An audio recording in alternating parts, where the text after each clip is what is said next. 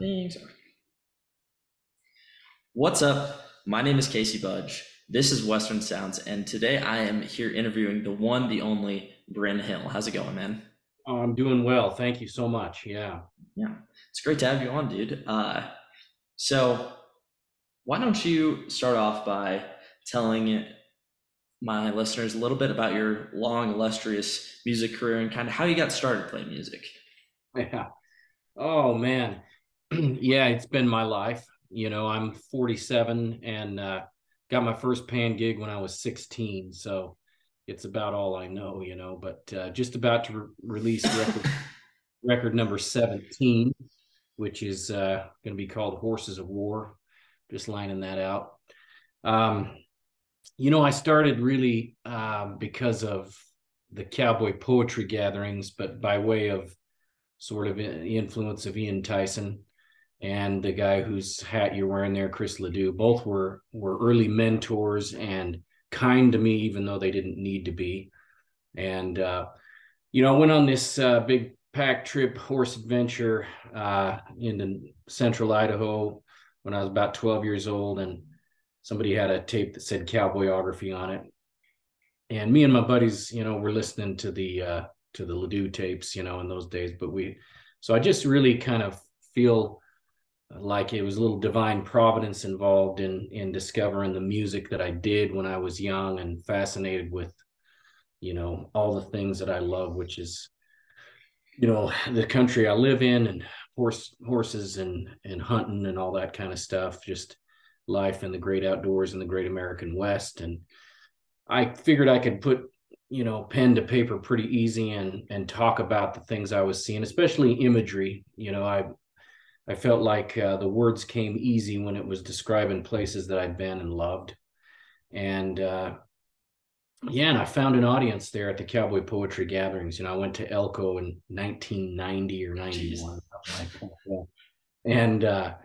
And I signed up for the open mic sessions and I recited some poems that I'd written and played a few songs I'd written, and the audience was just receptive, and so yeah, it kind of the road I've been on ever since. I've had some forays into mainstream music world a little bit that were all not just unsuccessful but ungratifying by all measures. And so and I don't know about unsuccessful. We had a few radio hits in Texas, and I think that was we were on to something there. But it was an expensive venture and it was far away from home. And I just always my kind of Western crowd, Western lifestyle crowd, the ranch, Western agrarians and stuff. That's been my crowd. They call me back and support me so loyally that I really feel indebted to them. I feel a responsibility to tell their story and tell it right. And you know, very few tools uh, at my dispersal when I started in this endeavor, and now it's kind of like it's a level playing field in the music world, and everything that's available to anybody is really available to me. And so we just have to figure out ways to navigate that and mine it out and find more find more folks to support us. And the best way that happens, Casey, as you've probably found out with your podcast, is people telling each other about it, and giving Yes, you sir. that. Yeah. Yeah, that's super interesting that you say that. I was getting ready to ask you a little bit about how you feel like the music industry has changed a little bit, and I think that's a really good example of it. From what I found from people is anyone, anywhere, anytime can kind of have a breakout moment, a star moment. It just everything has to line up just right, but it's not just a few people in Nashville deciding what people want on the radio. It's organic growth through streaming platforms and that sort of thing, and other social media networks and that sort of thing. Yeah. In 1996, I got kind of sucked into that Nashville world.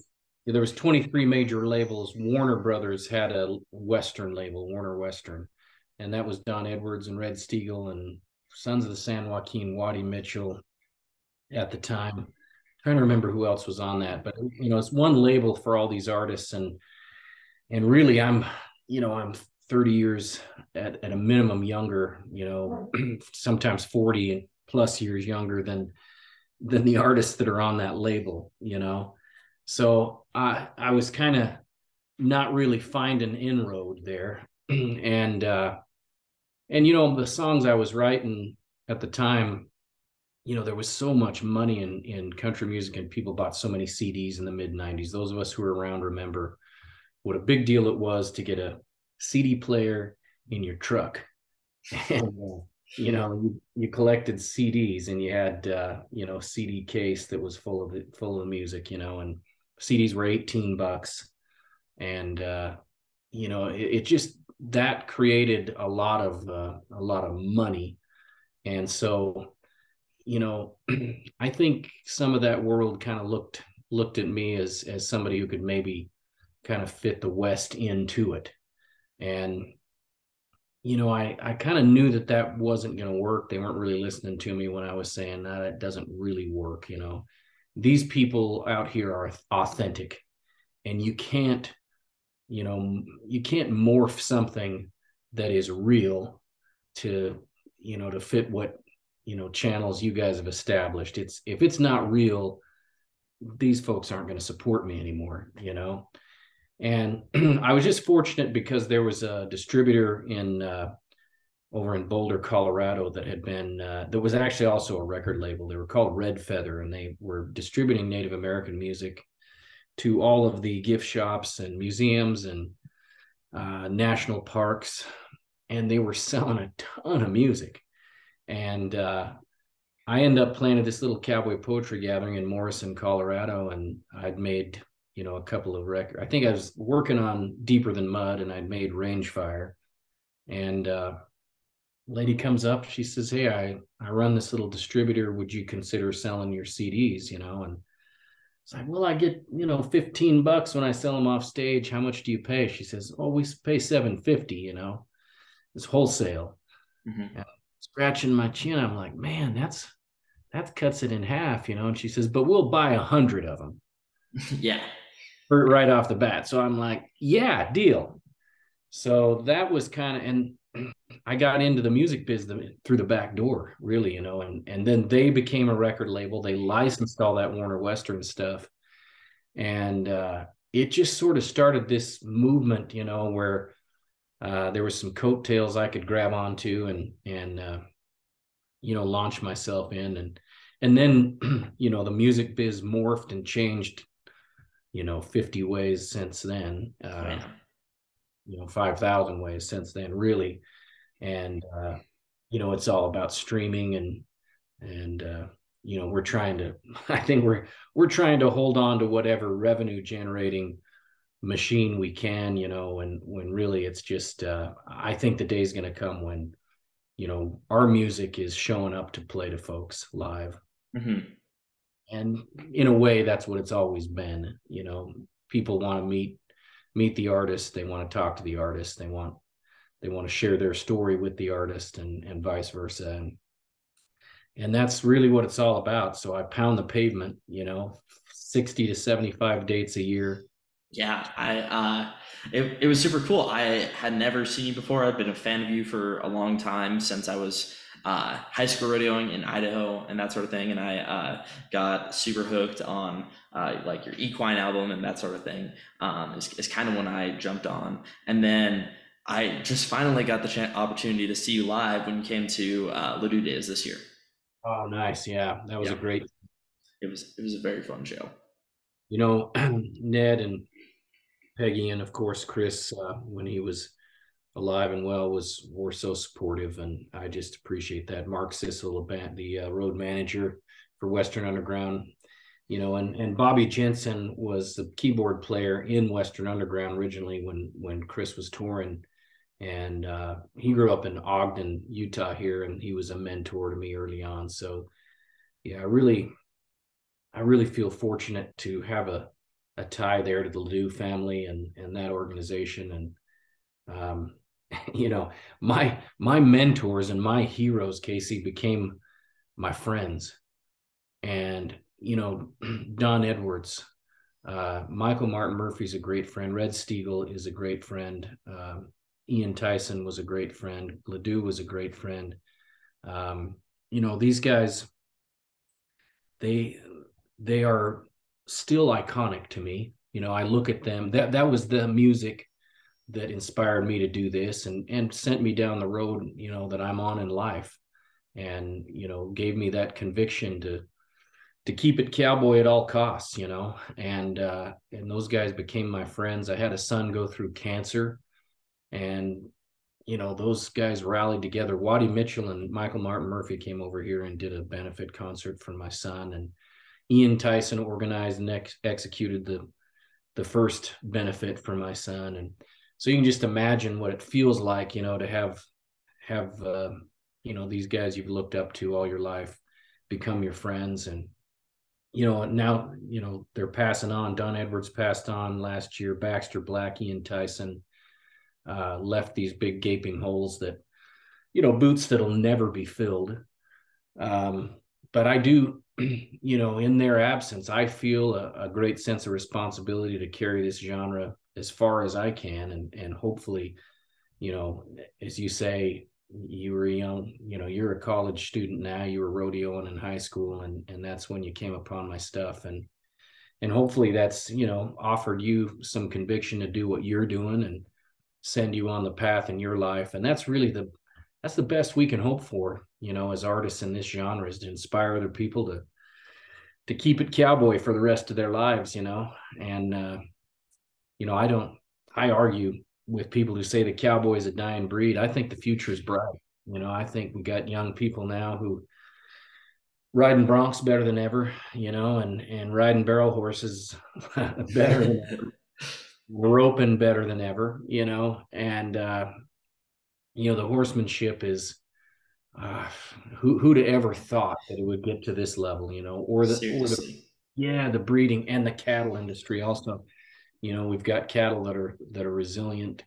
Um, Obviously, we still have a lot of disasters here in the West, drought and this epic winter, that killed a lot of calves here. But for the most part, we've developed the industry and the people that are in it, and I just feel so blessed and responsible to tell the story the way it really is.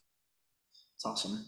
What's one of your favorite stories that you've like one of your favorite cowboy stories that you've turned into a song, and kind of tell me about the process of that. Oh, I'd have to be Monster on Your Back, really. I think, that song's been so good to us. During the first the first time my music career went away was the recession of 07, 08, when the Mm-hmm. mortgage industry, the financial industries went crazy and the bottom dropped out of the financial markets. And so all of my gigs most of them went away, and I got an opportunity to get on the back of a horse a little bit. And I went on a ride with Bill Hadlock and his son and his grandson. Bill managed the old Barbie Ranch here, the Browning family spread, all his life, literally until almost right up until he passed away just a few years ago. And we're heading up Gertson Canyon, this big steep shale rock rattlesnake infested country, and we're going to go up on the flat mountain there and gather these cows and move them a little bit. And Bill's riding a big old bay, kind of long leggy bay colt.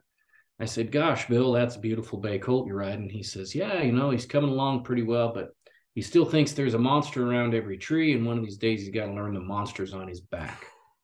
So good. Yeah, and it was the same thing. The chill went up my spine, and I thought, man. And I rode with Bill that day and watched him work. I'm a young horse. He was, a 60-something-year-old guy, mid to latter 60s. Been there, done it, seen it all. Just cowboy, just a cowboy to the core. And we sat under a little stand of quakey trees that day, and I know Bill and some of his friends, the guys he was, grew up with. My uncle was one of them, and they were always good, really good buddies. And I said, "Hey, in your lifetime, you've seen guys around you have, huge success, and some guys that weren't so lucky. I said, who, if you had it to do again, what would you do? He said, man, I'd be a cowboy for 10 lifetimes if I had him. He says, I've had it better than anybody that I know.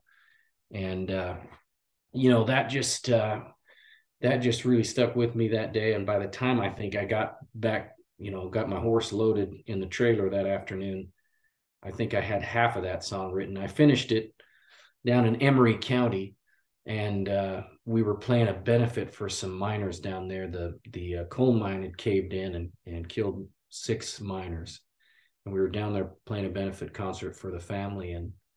And yeah, the rest of that song just kind of fell out on the paper. And it's, as the industry would say, it's a multi-platinum single now. And yeah, so that means that every once in a while my wife can buy the name brands at the grocery store. Oh boy. Yeah.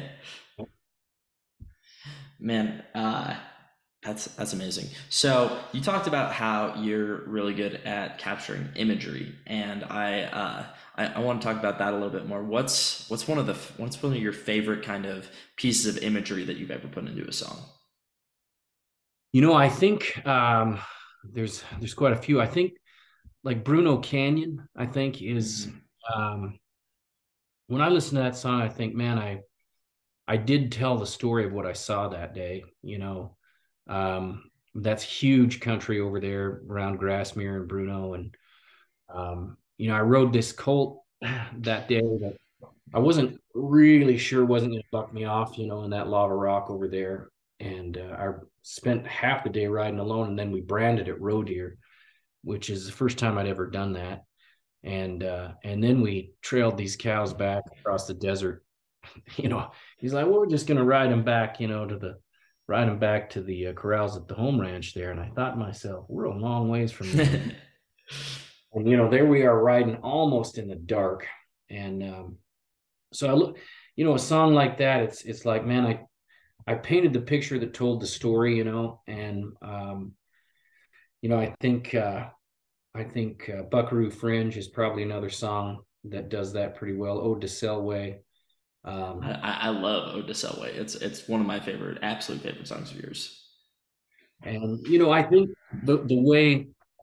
the reason I've been able to write in such a way that really does capture the imagery in an authentic way is because I listen to guys like Ian Tyson and Gordon Lightfoot, and the singer songwriter genre, the guys that really painted pictures with words and united emotions, that we all feel, and with imagery that at least us as Westerners, see and dream about when you're sitting in class, or you're sitting in front of a computer screen, you're sitting in an office or whatever, not living the life you wish you could live. If you can take people out of their immediate circumstance and put them where their heart is, that's a song that's going to stick around for a while. Yes, sir. So you talk so much about Ian Tyson. What's one of your favorite songs of his? Well, that's a tough call. I think it would be out of 3 songs. He and Tom Russell wrote together. They wrote Navajo Rug. The Gift, Hmm. is probably in my mind one of the greatest cowboy songs ever written. The story of Charlie Russell. Uh, and then 50 years ago, I Hmm. think for me, I struggle. There's so many great cowboy songs. I think about the old Double Diamond, which is Gary McMahon, and um, even modern stuff like the Cowboy Song by Roy Robinson. Um, 50 years ago is just it's so just I don't know how to say it. It's just so accurate in its imagery and its nostalgia, and there's a deep feeling of regret in that song. And I think I, for some reason I think that guys that choose this way of life, are always looking back a little bit. Always looking at could I have stayed with that bronc one more lick? you know Yeah. could I have made that relationship work? Um, and so I think 50 years ago captures that in a way that nothing else does. I still, to this day, I kind of think that's probably the greatest cowboy song ever written. I'd have to agree with you. I'm a bit partial to the rodeo's over with him and Corb. Oh yeah, that's a Yeah, great song. that's one of my absolute favorite songs of all time. Um, Man, what can we kind of look forward to on your upcoming album? What's one song or a few songs that you're really excited about? Yeah, I'd have this is the these are the best songs I've written, in my opinion. And for a lot of reasons, I think so. Horses of War follows the horse through all of the battles, major battles in human history. Not all of them, but a lot of them. And is the war horse is an unsung hero, somebody that we owe a lot to in terms of how we've progressed. And you know, it was inspired by they made a movie about this. A guy was at the hunting lodge here that was in that original group that went into Afghanistan right after 9/11. Movie's called 12 Strong, and we had all this technology, drones, enhanced radar, stuff like that. And these guys are riding horseback, against tanks. And so, um, Horses of War is definitely a song. Neighborhood Cult Breaker on this record is it's kind of along the lines of A Monster on Your Back, but it was inspired by Rodney Nelson, who's a cowboy poet from South Dakota that passed away a few years ago. Rodney was riding colts up until, right almost until he died, and those guys to me are the real deal, guys that they just cowboy to the end. And so I think, Neighborhood Cult Breaker sort of captures that. It's a song I love to play live because it's kind of gritty and I blow a mouth harp, through it. It's bluesy mouth harp and stuff. So um but there's a song called Live in Fear and another song called Easy Rain. It's, kind of near and dear to me. So yeah, this body of work, Whiskey and Fire, is a song that I wrote about. I read a story about a guy that really was on the trail drives from Texas and then Montana, and just Yeah, saw the West during that time. Stories of him dodging arrows, and stuff.